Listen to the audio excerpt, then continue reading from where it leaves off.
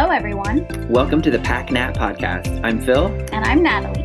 If you're curious why PackNat, what does that mean? My initials, I'm Phil, and my initials are P-A-K. And my name, obviously, is Natalie, but most people call me Nat.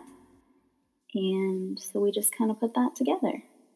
The PackNat podcast. So it is March 2020, the middle of COVID-19. COVID-19, or Rona, as Natalie calls it. Rona, get with the times. She posted something on Instagram. Good morning to everyone but Rona. And I had to ask a coworker who Rona was. Because Natalie is super ahead of the curve.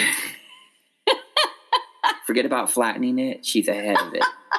She always knows the latest lingo. And I'm trying we have to catch up. Teenage, preteen boys, and I've got to stay hip and cool. So, like I said, it's 2020, but a couple years ago, we decided we were going to do a podcast. Uh-huh. So we started recording in November of 2018. 18? It might have been 17. Was it 18? It feels like forever ago. I think it was 2018. I'm going to see if I can dig up that audio and play it for you here. Because it kind of explains or gives background as to why we wanted to start doing a podcast and kind of where the idea came from. Absolutely. But I also wanted to share that part of the reason that we're just going ahead and doing it now is a couple reasons for that.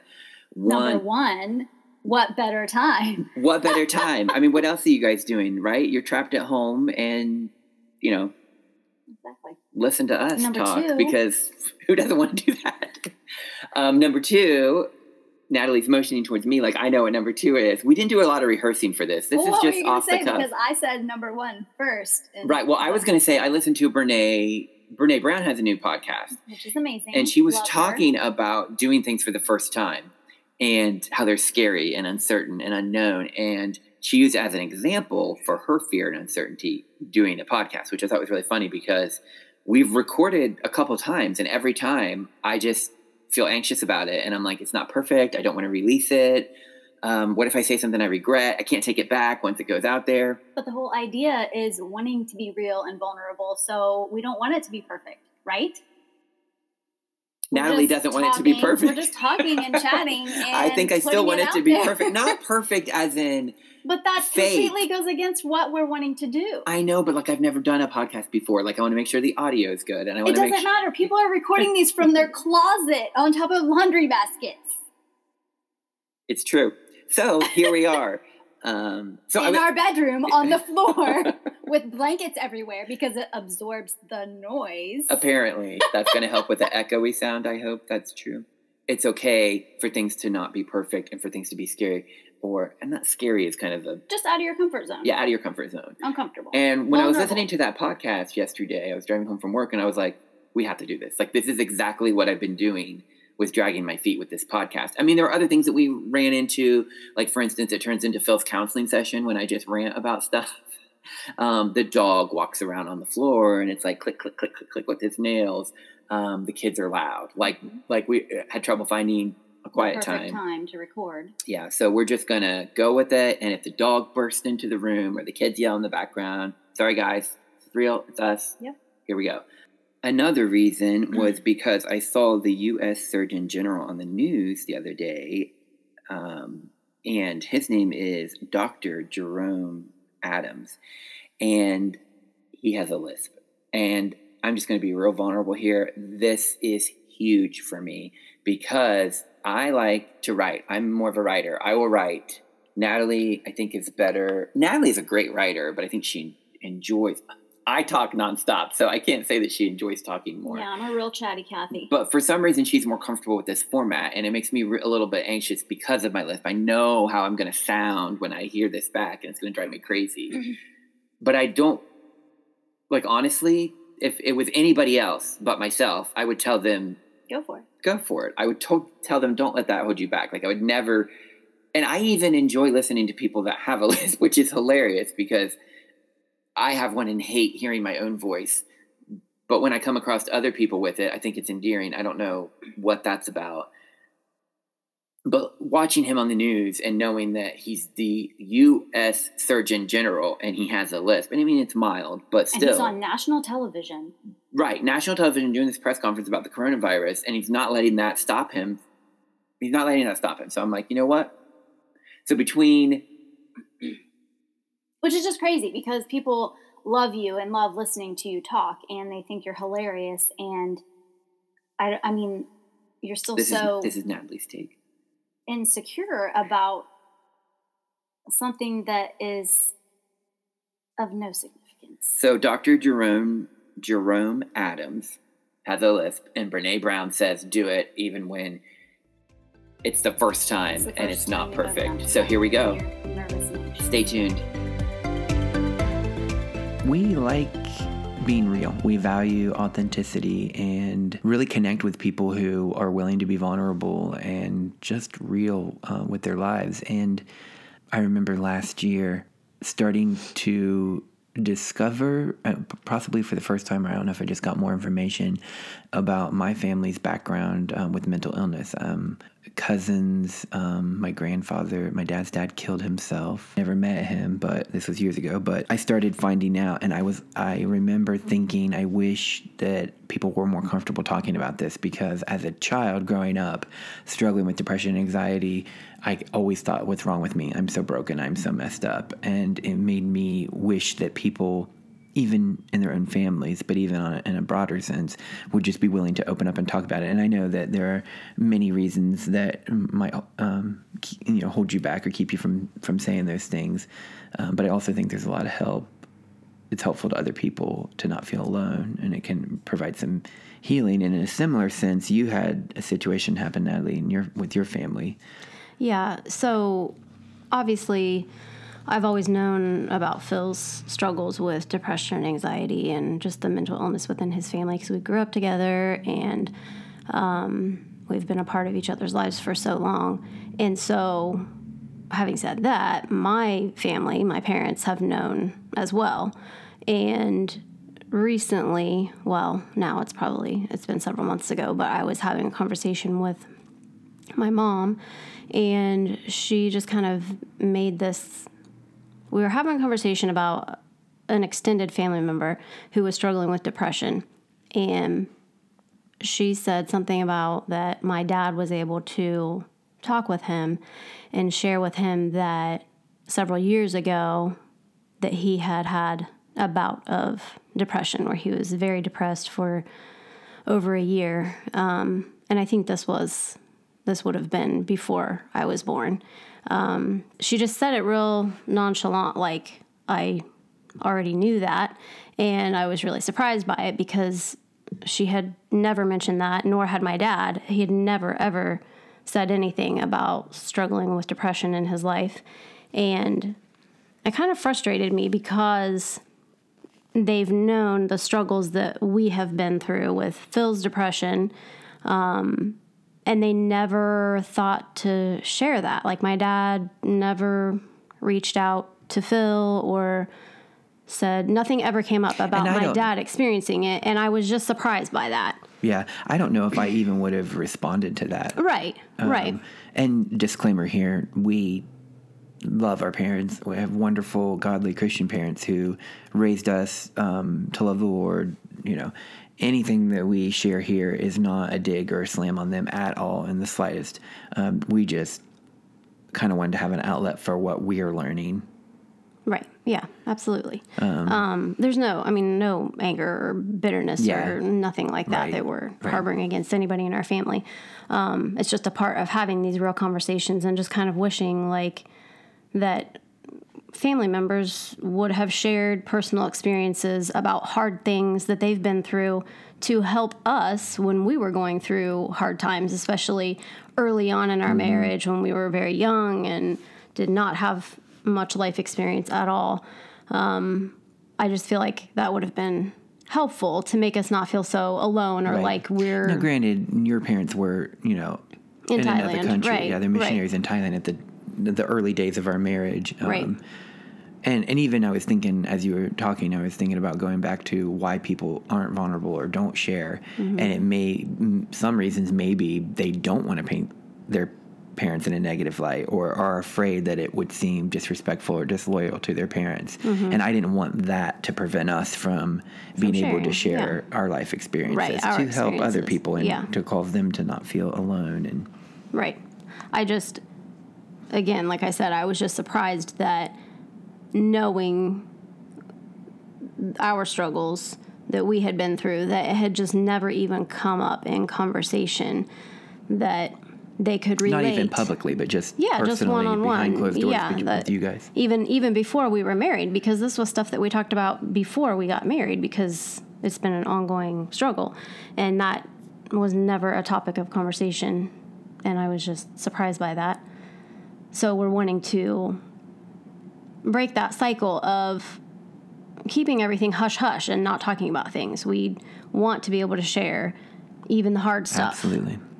Yeah, because God shows up in the hard stuff. Right. I mean, right. That's what's strengthened our faith, our personal relationships with the Lord, is because of the hard stuff we've been through, not because everything's been easy and times are great. And it's such a disservice to, in my opinion, to not talk about it, because it totally does encourage other people's faith, encourage other people when they're having a hard time, that God does show up in those hard moments.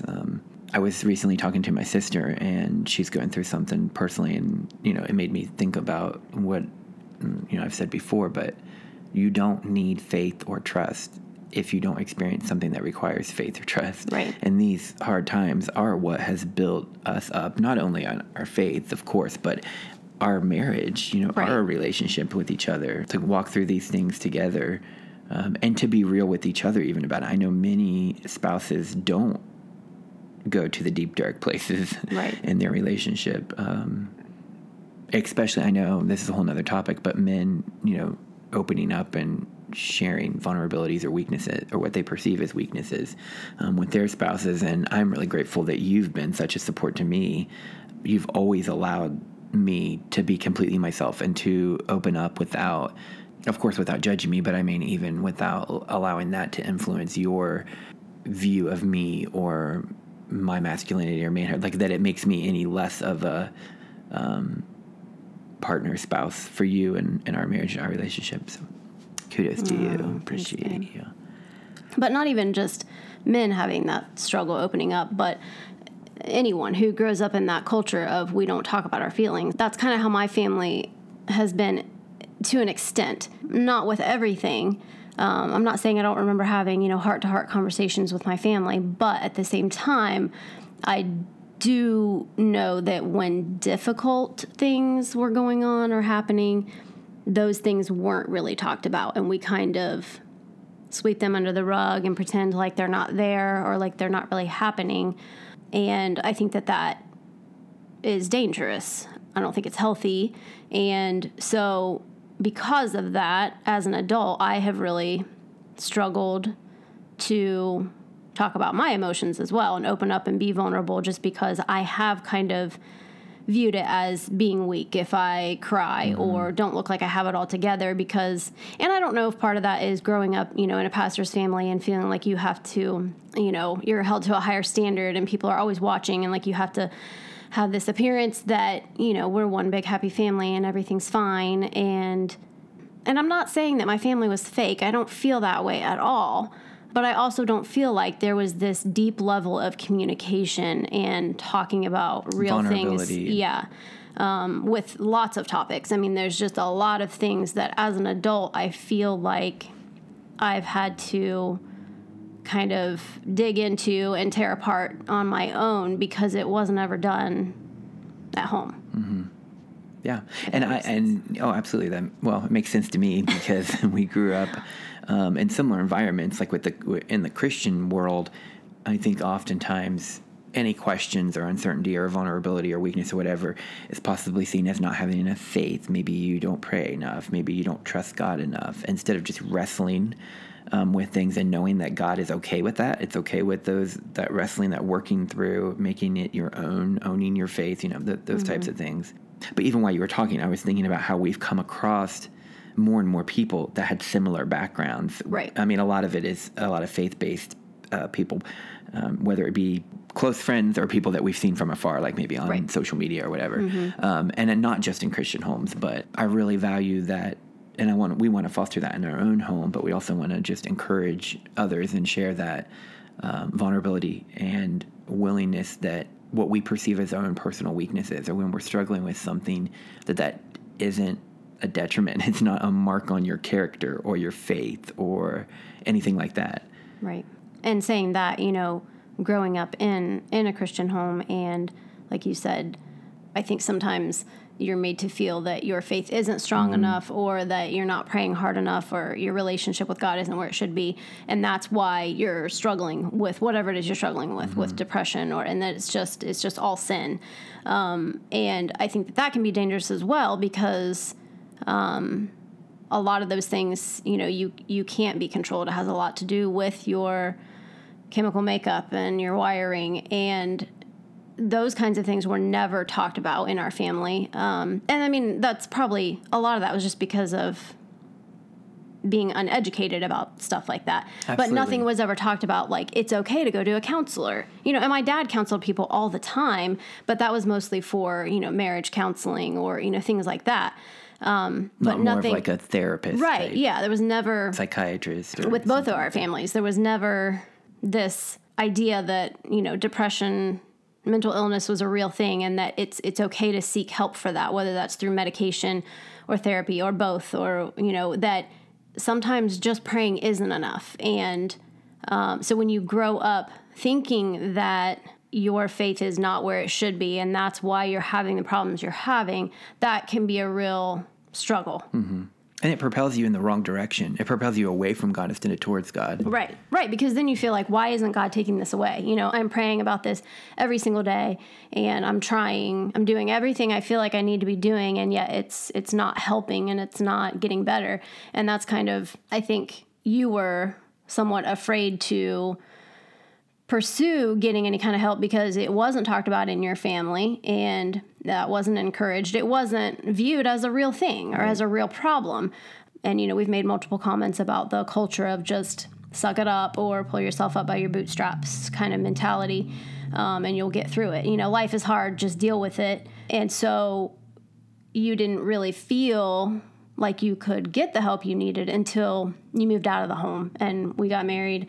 And that was when we started having more real conversations about it, and you were like, I think I need to get on medication. Yeah, and for me personally, it was always that thing that was out of reach would probably be what would even me out. Like I need to get through the teenage years. Right. We married young. We were engaged at 18 and married at 20. So part of it was like, okay, when I'm in my 20s, I'm going to be okay. Or when I live on my own, I'm going to be okay. Or when I get married, I'm going to be okay. At the time that we got married, and all those things I had told myself for years, and I realized I was still struggling, and we were married, and I was out of my 20s, and I lived on my own, on our own. Right. I was also going to say that even simple things like possibly a form of meditation or to help with anxiety, like even things were some of those types of things. I think I got the message, whether it was intentional or not, that those were like the world's answers instead of going to God. Right. Instead of seeing those as possibly tools that He's additional given resources. us. Yeah, they can use all of those things, a combination of things, and I mean, it can be multiple things that you need to be doing or practicing to help with whatever it is that you're struggling with. But for us, the answer was always pray about it or go to God. And I'm not saying that's not important, because it is. We very much believe in prayer and the power of prayer. But I think that God gives us brains for a reason, and He gives us resources to... Well, our brain is an organ. Yeah. I mean, just like any other organ, when you get cancer, you don't just pray about it. Right. You seek treatment. Exactly. And I think that alone, just the stigma, with mental health, that it's not really a disease, that it's just, you're just a weak person. Mm-hmm. Or sin. Yeah, or sin, exactly. You just have sin in your life, and if you take care of that, you'd feel better. Right. And they don't view it as something that should be treated like any other disease or illness. Well, we have kind of went down a mental illness trail when I feel like the point we're trying to make here in this first episode is that we just want to be real. And like you said earlier, having having that in our home. Like, we're wanting to build that within our home and have these real conversations with our kids so that when they're adults, they're not like, wow, I wish my mom and dad would have shared that with me, or would have said, hey, I struggled with that too. It's okay.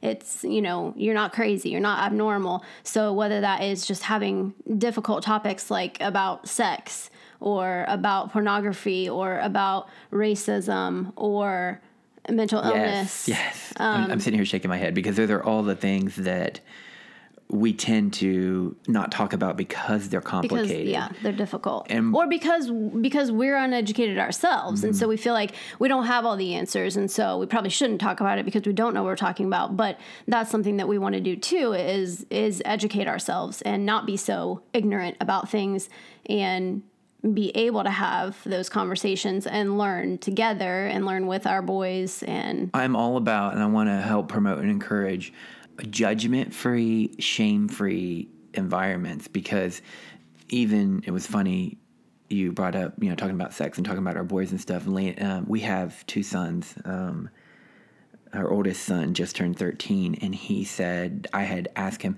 we've talked to him about sex, but I think some parents are like one and done, right. And I want to keep revisiting this. Right. It's like, hey, do you have any questions? Continual conversations. And he recently said, he told me, I'm afraid to tell you what my friends are saying because you will be angry at them or you will think they're bad kids.